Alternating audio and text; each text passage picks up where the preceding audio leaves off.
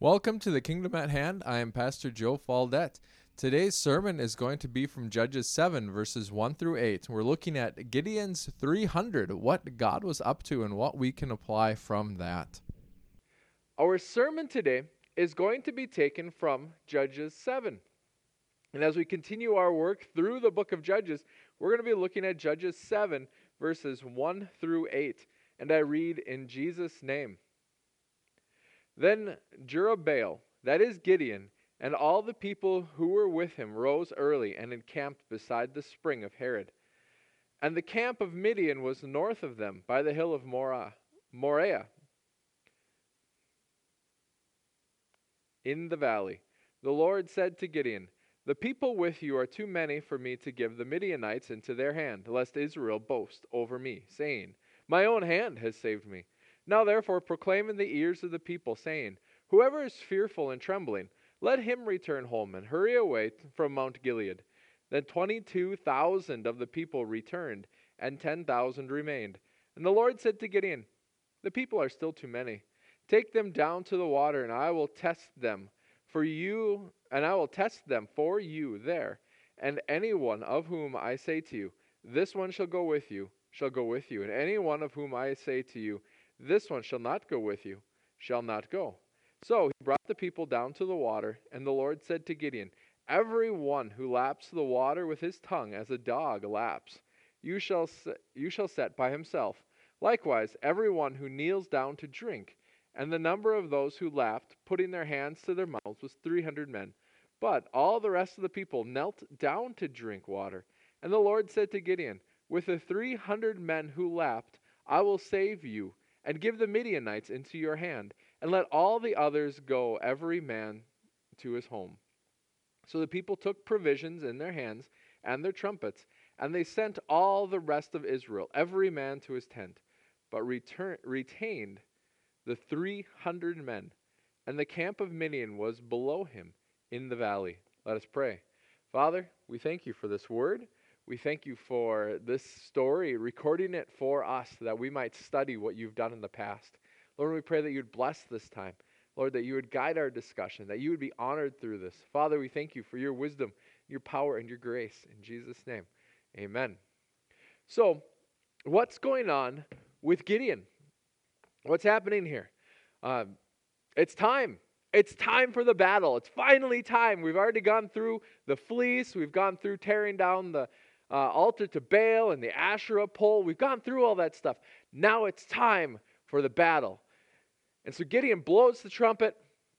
Well, he blew the trumpet before the fleece, actually. But Gideon blows the trumpet, and 32,000 men come up against the Midianites. Now, there's somewhere around 300,000 Midianites and 32,000 Israelites. And God looks at that and says, that's too many. That's too many. That's quite a number. 32,000 men. That's a lot of people. But there's a lot of Midianites. There's a lot of Midianites. And so what's God doing? God says, you got too many people. So what are we going to do? We're going to take all of the people that are afraid, and we're going to tell them to go away. Go back to their homes. Okay. So Gideon does that. Now he's left with 10,000 people. And so what's God up to? God, thankfully, tells us why he's doing this. If God didn't tell us why, I honestly would have no idea. Because these are crazy actions. God's saying, you've got too many people. You've got too many people. So what we're going to do is we're going to give you less people. Because if you have so many people, if you have so much power, you are going to be tempted to say, this is because of me. This is because we're such great warriors. We Israelites are so powerful. We are so smart. We are so whatever. You're going to be tempted to boast in your own strength instead of trusting me. And so what I'm going to do is I'm going to put you into a worse position. Really? Yeah. I'm going to put you into a worse position. I think God does this to us as Christians all the time. God puts us into bad positions. God says, okay, you are called to spread my gospel. It's like, well, okay, how am I going to do that? Do I get to use the sword? No. All right. Mind control techniques. No. Well, do I get to beat people up if they don't accept the gospel? No. All right, God, what do you want me to do? Preach the word. Really? That's it? Yeah, tell them about what Jesus did. Oh. You mean I don't get to punch anybody? Huh. You sure? How about we use some Socrates? He's pretty smart. Nope. Preach the word. Everybody likes the Stoics, God. Preach the gospel. Okay. And God puts us into that position. How are we going to change the world? Pray. God, pray and preach the word. Okay, fine. What does Paul say? Paul says, God's foolishness is stronger than the strength of men. That's what God's doing. That's what God's saying. That's what God's doing here. He's putting them into a worse position. Why? Because he wants to show the world, not just Gideon, but the world, ever from this point and on, God wants to show the world, I'm actually powerful. See it? Get it? I'm actually powerful. You're not.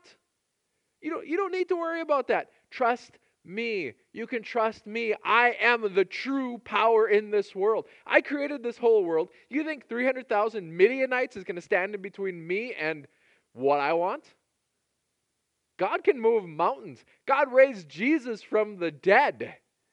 Who's got the real power? Is it the Israelites? Is it Gideon? No. God's got the real power. God is the real power. God is the powerful one. God is the one we trust and we look to because God is really powerful. And so what's 300,000 Midianites? Dust. God who can hold the whole universe in the palm of his hand. Now granted, that's anthropomorphized. And that's saying, meaning that God is even bigger than the universe. God can hold the whole thing in his hand. He is so big.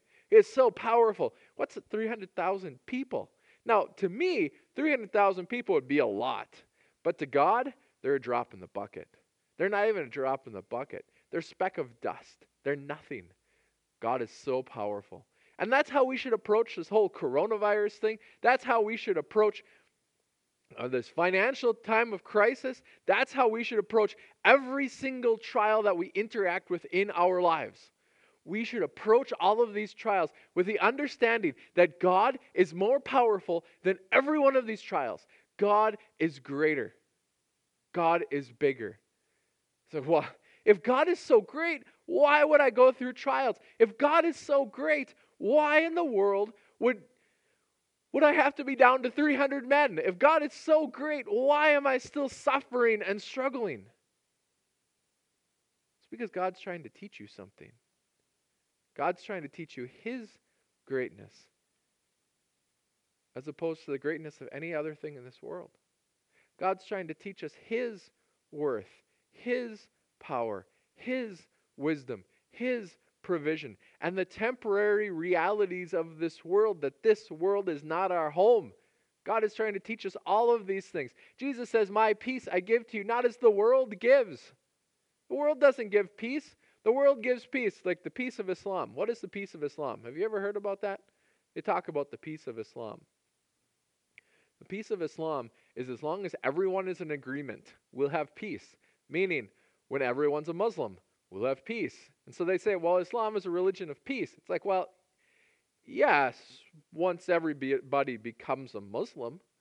Until that point, no. But in that point, yeah. That's what they believe.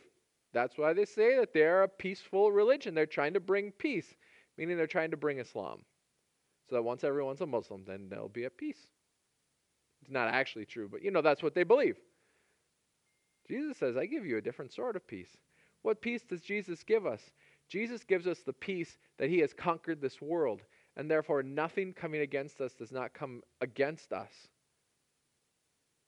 apart from his allowance. How does that mean that God causes bad things? We can get into debates about that. Really, it's sin that causes evil in this world. And so as I approach these trials, how do I approach these trials? Approach these trials knowing that God is the true power. The coronavirus is nothing to God. He could wipe the whole thing away right now. He can do that. I'm not saying he's going to. I'm saying he could, because he is God. And since he hasn't, we need to approach this in a different manner. We need to approach this looking to God rather than in fear. And so who is the people then that God calls to go into battle on his behalf? The people that God calls to go into battle on his behalf are the fearless people. So in verse 3, God tells us through the author of the book of Judges, now therefore proclaim in the ears of the people, saying, whoever is fearful and trembling, let him return home and hurry away from Mount Gilead. Then 22,000. It's just painful to see. 2/3 of their people returned, and only 1/3 remained. 10,000. Less than 1/3 remained. Now we do all think that's terrible. I don't need my remote. I already changed my slide. That's terrible.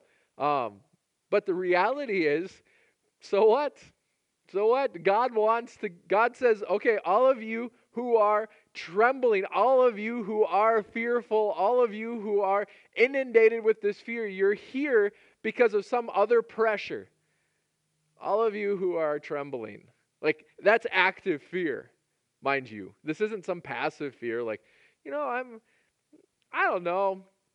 I'm kind of afraid that a meteor is going to hit my car. But I'm not going to really do anything about it, sort of fear. It's I'm not really afraid that a meteor is going to hit my car. That would just be kind of silly. But that's a passive fear. We go on with our lives. This is an active fear. This is living inside of them sort of fear. Now, as we come to this, we have to ask the question, what is fear? And I'm not a very good animator, so this is going to be kind of cheesy, and I apologize. But say we have a goal. We have a goal over here, and I am over here, and then I have a clear path towards my goal. I have no reason for fear. Fear comes when an obstacle comes in my way, when an obstacle comes between me and my goal. Fear comes because now I'm afraid I'm not going to reach my goal. That's what fear is. And so the source of my fear is this obstacle. This wall, this thing that comes in between me and my goal. That's the source of my fear. Now, if that wasn't my goal, I wouldn't have that fear. But since that is my goal, since my goal exists, and now I have some sort of obstacle in the middle of it, or in between me and my goal, I can't reach my goal because of this obstacle, I feel fear. So is fear sin? No, I don't think fear is sin. Fear is the acknowledgement that there's an obstacle between me and my goal. Fear is a blessing. It's what we do with fear. Because fear is just an emotion. It's simply a reaction to what's going on in my environment.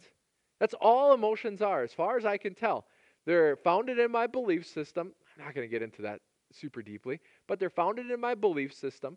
And they are reactions, quick responses before my reasoning mind can figure out what's really going on. My emotions are responding to what's going on in my environment. They're saying, that's a danger. That's an obstacle. That's something that's going to keep you from getting where you want to be. Now, if it's a big obstacle, I feel fear. If it's a small obstacle, I feel irritation and annoyance. I have to step over this. But a big obstacle I react to a big obstacle as fear. It's not whether or not we feel fear. It's what we do with fear. And that's the important part. What do we do with fear? Now, there's some people that try to ignore the obstacle, and they're just going to keep walking towards this, hoping that it goes away. That's not a good way to deal with fear. Other people try to remove fear by having no goals. That's not a good way to move in this world either, because then you're not going in any direction. If you don't have a goal, you've got no direction. If you've got no direction, you've got no way to measure success. You've got no way to measure forward progress. You've got no way to receive positive emotion. All you now have is negative emotion. They say, well, you can remove your negative emotion because you have got no goals. It's like, that's actually not the way that it works. And so we need that positive emotion. We need that moving forward sort of thing. And so then we have to have goals, and you can't actually remove all of your goals. And so those aren't legitimate ways to deal with fear. Legitimate ways to deal with fear is in our relationship with God. That's the only way to properly deal with fear. It's to bring this fear to God, and then to receive back from God His promises. We cling on to His promises as we bring these fears to God. God, I'm afraid of this. And that's why it's important that when we have that fear, that we actually take the time and we take the effort to name, what are we really afraid of? What am I really afraid of? What is that obstacle really? What does that mean to me? And that's not a question that we ask of ourselves, because remember when I talked about this last, when we ask a question of ourselves, when we really ponder these things, what we're doing is we're opening ourselves up to God and saying, God, I need your light to shine into my soul. I need you to reveal to me what I'm really afraid of, because I'm not smart enough in and of myself to figure this stuff out. And I'm not honest enough in and of myself to figure this stuff out. I need you to reveal it to me. And so when we feel fear, we need to come to God and say, okay, God, I need you to reveal to me what I'm really afraid of and why. And then after God has done that, we can bring that to God and say, here you go, God. Take this. You have promised. Now take this. So that's how we deal with fear concisely. I'll get into that more in the next point, because God isn't just calling people who are fearful, who are fearless rather. God is calling people who are faithful. Who are faithful. And you might be saying, well, where do you get that from, Joe? Well, there's a group of people in this world that are, by nature, relatively fearless. No obstacle gives them any fear, or they lack the capacity to observe obstacles. I think about this, or observe potential obstacles. I think about this when I watch my kids, because I have a child that is fearless. She just does stuff. And she doesn't think about the potential consequences. She just thinks about what she wants to do. All she's observing is her own desires, and then she's acting those out irregardless of the cost. That is reckless. That's what we call reckless. No, don't jump off the roof. But I want to get down. It's like, that's not a good way to do it. Take a ladder. Jumping's going to hurt. She actually hasn't been on the roof, and that's why. She's reckless. She's fearless. That's not what God is looking for, because that's what these people are doing. Some of these people are reckless. Now, they are close to Mount Morah. They are close to the Midianite camp, the hill of Morah, in the valley. And so they're right there. The Midianites are right there, and the Israelites are right there. And they know where they're at. The Israelites know where they're at. And so then you've got these people that are fearless because they are putting their heads into the water, getting down on all fours and drinking water that way, lapping it like a dog. Well, how does a dog drink? A dog doesn't put water into its paw and then bring it to its mouth. Puts its face right there in it. On all fours, head down. Well, if you're in that position, that's not a good position to be in. Everyone who laps the water with his tongue as a dog laps, you shall set by himself. And so it's not talking about sticking the tongue out. Rather, it's talking about putting the head down. And then you are in a vulnerable position. And anyone could attack you, and you would be unawares. because you're not on guard. You're not observing what's going on around you. That is evidence of someone who is fearless. They're not observing what's going on around them. They're just fulfilling their desires at this moment. God isn't looking for reckless. God is looking for faithful. And that is a hard line to walk. That is a line to walk that you can only walk in a deep relationship with God. Because there are obstacles towards our goals. They exist. We are called to have goals. We are called to see those obstacles, and we are called to confront those obstacles. But we don't do that in our own strength. Otherwise, we'd be sunk in fear. We're supposed to be like the 300 who knelt down, brought water to their lips. Well, if you're bringing water up, your head is already up. Now you can still look around. You can still be on guard. You can still observe the potential dangers. You're not closing your eyes to the potential dangers. You're still observing those potential dangers. But you are yet without fear. How do you do that? Two ways. You do that prayerfully. Because as we, as Christians, interact with this world, we bring these fears, we bring these goals, we bring this anxiety, we bring all of these things to God. This is our reaction to fear. Now, there's lots of reactions to fear. The natural reactions are flight or fight, right? That's the adrenaline rush. And then some people, they are more prone to fight, and so then they want to attack the obstacle, and they want to break this thing down. I had a buddy in high school who I played football with, and our coach said, whenever you see a brick wall, your initial reaction is just to run right through it. And it's like, he was an attacker. He didn't fear the obstacles. He thought that there was nothing beyond his power. That wasn't true. Because he got tackled fairly often. But it made for a good fullback.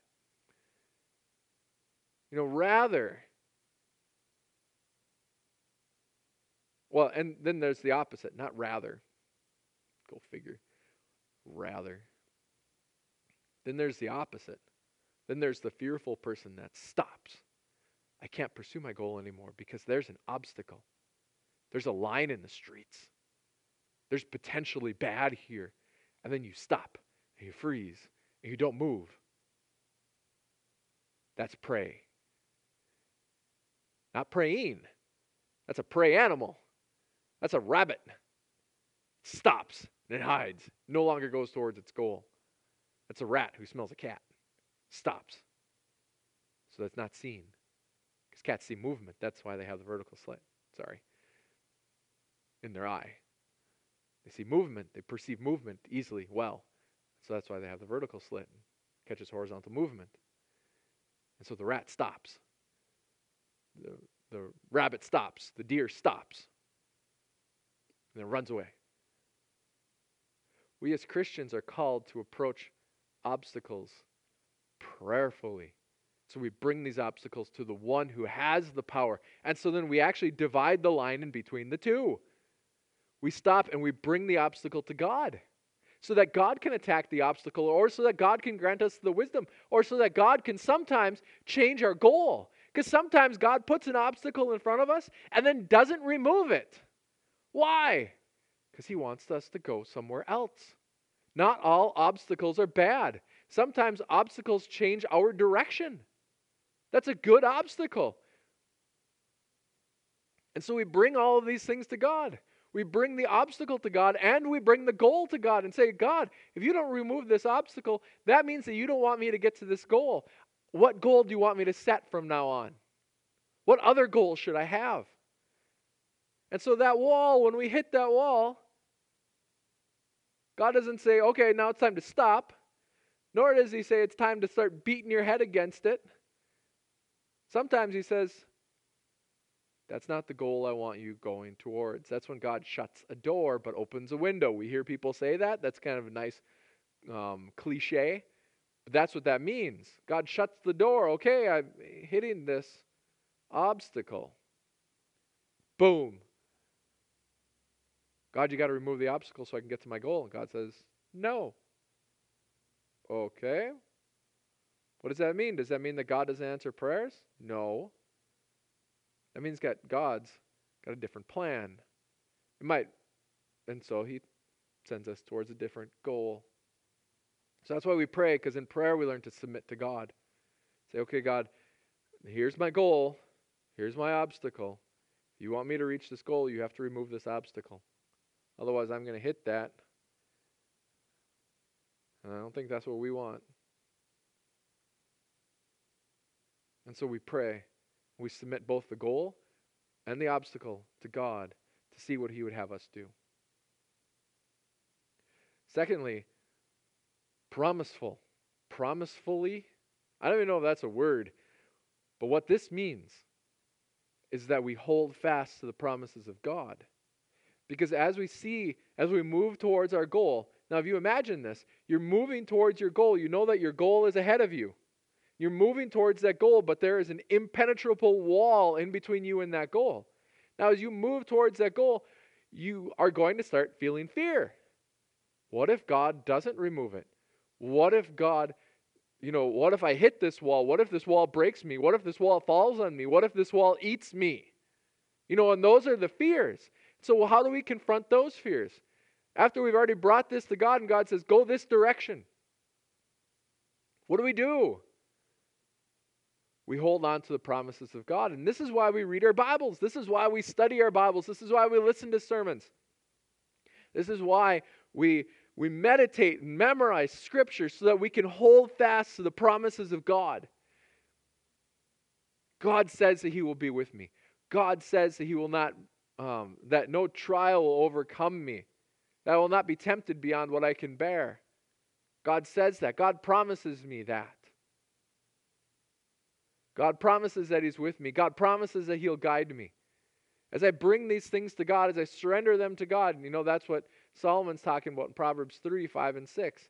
In all your ways lean not on your own understanding. In all your ways acknowledge him, and he will direct your paths.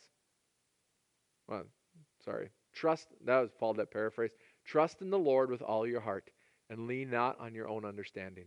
In all your ways acknowledge him, and he will direct your paths, or he will make your paths straight.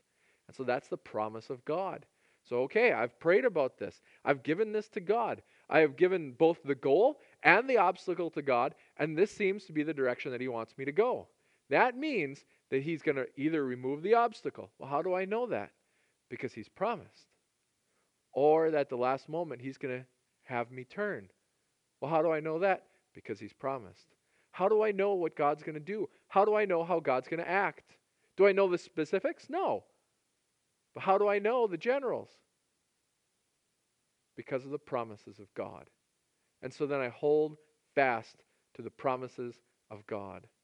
Sometimes he has us hit that wall. But then we say, okay, God, I know that this is what's best for me.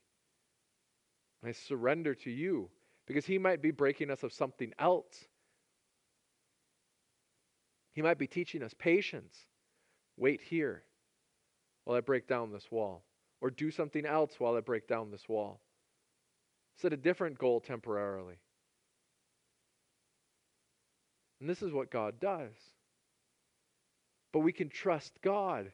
We can trust God to guide us. We can trust God to lead us. We can trust God to remove these walls. We can trust that God will teach us how to remove these walls when we need to. These barriers, these difficulties that we're afraid of. We can trust God. Because God doesn't... Are these things too powerful for us? Absolutely. 300 versus 300,000. That's quite a difference. That's quite a difference. And so what's God doing? He's showing the people it's not by might nor by power, but by my Spirit. He's showing them that. He's illustrating it. And so also we can hold on to those promises. And so today, as you feel fear, open yourself up to God and say, okay, God, why am I afraid of this? Show me. Reveal it to me. And as God does that, as God brings these things up within you and says, see, this is what's going on here. This is what's going on here. we can lay those things at God's feet and say, God, you got to take care of them. And if there's sin there, then repent of it and confess it. Be forgiven. So that you might be cleansed and changed. And then as you bring those fears to God and you trust God, then hold fast to his promises. Take his promises into you. And if you don't know his promises, then you need to read the Word of God. You need to listen to sermons. You need to hear it expounded and taught on. There's lots of that stuff online right now. So I encourage you, take time to find the promises of God. Meditate on the promises of God. Read your Bible. Memorize Scripture. Hold fast to these promises. And then walk in them. Not recklessly, but fearlessly, confident in the power of God. Amen. Let us pray. Father, we thank you.